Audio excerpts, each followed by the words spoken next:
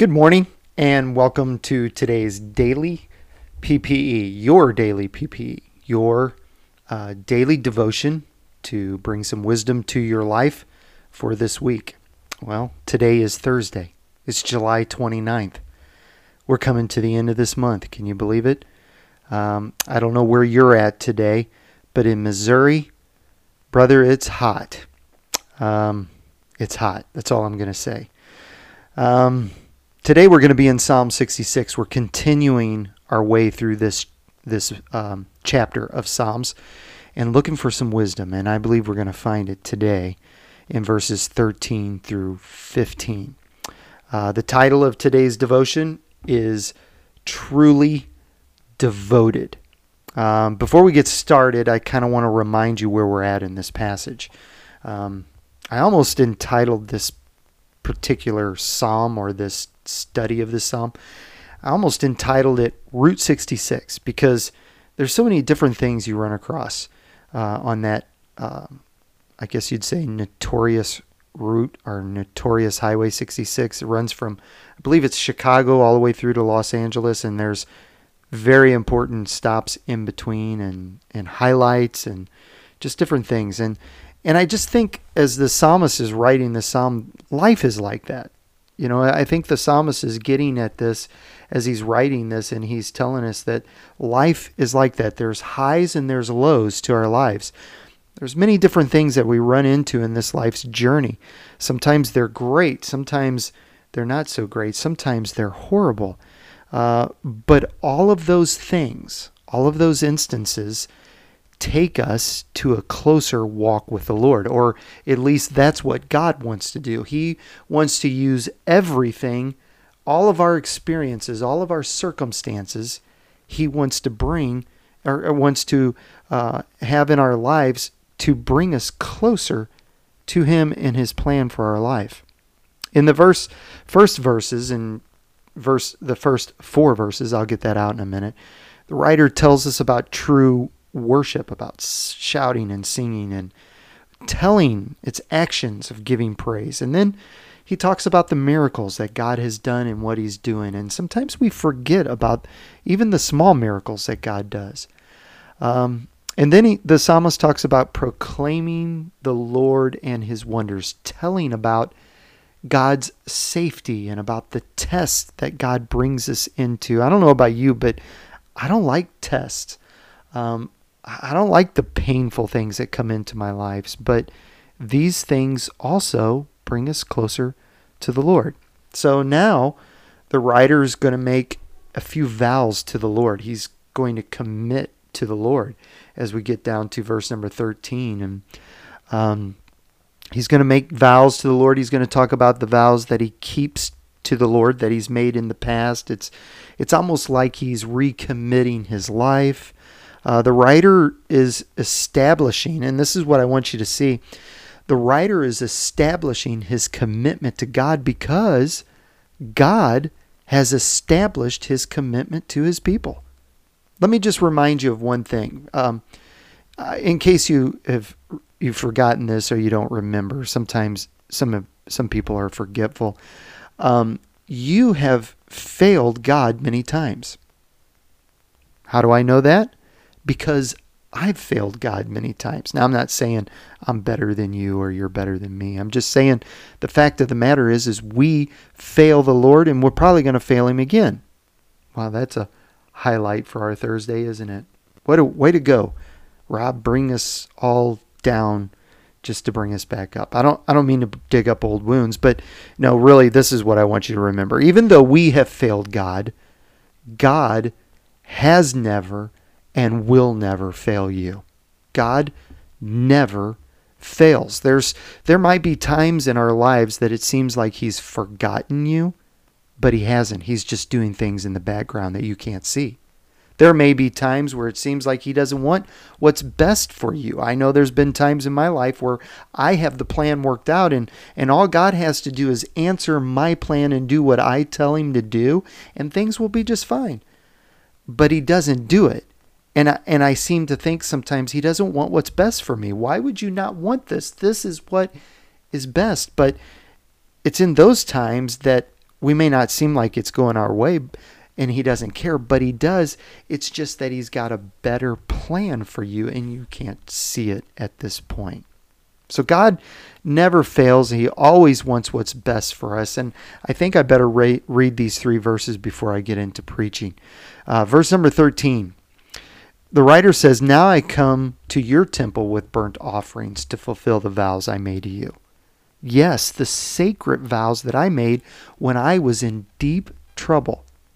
Verse 15, "That is why I'm sacrificing burnt offerings to you, the best of my rams as a pleasing aroma and a sacrifice of bulls and male goats." God has and is doing awesome things, and this writer's pointed out in verse number 3, it's awesome. It's awesome things that God does. But now the writer is giving back to God in an effort to worship him and make a commitment to God because God has made a commitment to him. Note the commitment or the extent of this writer's commitment. Remember what Peter said in 1 Peter 4:8. He says, love covers a multitude of sins, right? And this writer is making a commitment to God because he truly loves the Lord for what he's done. What did Jesus say? If you love me, you will keep my commandments. And so God wants us to come to him, but he's not going to force us. But the writer here says, number one, note the extent of his commitment. Number one, I will go to you, God. I'm going to make the move. The writer here is saying, you've done all this for me. You've done all these miracles, all these great things. Number one, I'm going to make the move and I'm going to come to you. I'm going to come to your worship. I'm going to come to your temple and offer burnt sacrifices and burnt offerings. And notice the next thing he says here is not only am I going to come to you, I'm going to offer the best of what I have for you and to you. I'm not going to give you, the psalmist says, I'm not only going to run to you, I'm going to give you the best of what I have. The best of what he had was the livestock, and it wasn't the hurt and the sickly livestock. It was the best because this was what his life was in. The writer, this is the things that kept him alive, the livestock. This is what they fed on. This is what kept them out of poverty. And he said, I'm going to give you the best of what I have. For us, these types of things, the best of what we have, for the most part, that's our time. Our time is cramped. Every single one of our lives are crammed to the fullest. So our time is very valuable. Our money is very valuable. Money is tight these days. Our money is valuable. Our plans. Boy, this is a big one, isn't it? Our plans. I just said this in the very beginning. I like my plans. Lord, if you'll just follow my plans. But that's not what God says. He says, I want to take your plans. I want to turn them upside down. And I want to do what I want to do, not what you want to do. So the writer is saying basically, if it was written in the 20th or in 2021 today, we would probably say, Lord, I'm going to give you the best. I'm going to give you my time. I'm going to give you my money. I'm going to give you my plans. I'm going to give you what guides me and drives my life. I'm going to give to you what steers my everyday life. I want you to notice something here in this part, this place right here. Notice the little words there that is thrown in, that the writer throws in. The sacred vows that I made when I was in deep trouble. Have you ever been in one of those times where you said, Lord, God, if you will just get me out of this, I'll serve you for the rest of my life. God, if you will just do this for me today, if you will just do this for my family, if you will just do, and you can fill in the blank, I will give you everything. I will surrender everything. And the writer is saying, you know what? I remember those times in my life where I said those words, and now I'm giving everything that I promised to the Lord. And the third thing he mentions here is he says, I will withhold nothing. I will give all to the Lord. I want to pause here for just a few moments for effect. I will withhold nothing from you, Lord. I'm pausing for effect because that's what the word interlude means there at the end of verse number 15. It means the writer is saying, listen to what I'm writing. Listen to what I'm saying because it's very important. We're willing to worship the Lord on Sunday, but are we willing to give him the best of our lives Monday through Saturday? As the children of Israel was, they were willing to walk across the dry land in the Red Sea that the psalmist talked about. But when they got to Mount Sinai, they didn't want to approach the Lord because they were afraid of him. Will we completely come to the Lord and approach him? I want to tell you something. God will never leave us. He'll never forsake us. But this portion of the Psalms, it encourages us to commit to him everything in our lives. In this day and time that we're living in, after we've been through a pandemic, the political upheaval that we're in right now, I believe that God is wanting his people to commit to him in every way, with all their trust, with all their planning, with all their families, with all their lives. And God says, will you do this?